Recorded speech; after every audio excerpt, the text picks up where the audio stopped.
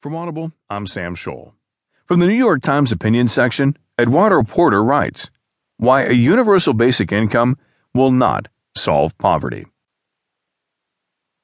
Why doesn't the government just give everybody money? Figure out a reasonable amount. The official poverty line amounts to about $25,000 for a family of four. A full-time job at $15 an hour would provide about $30,000 a year, and hand every adult a monthly check.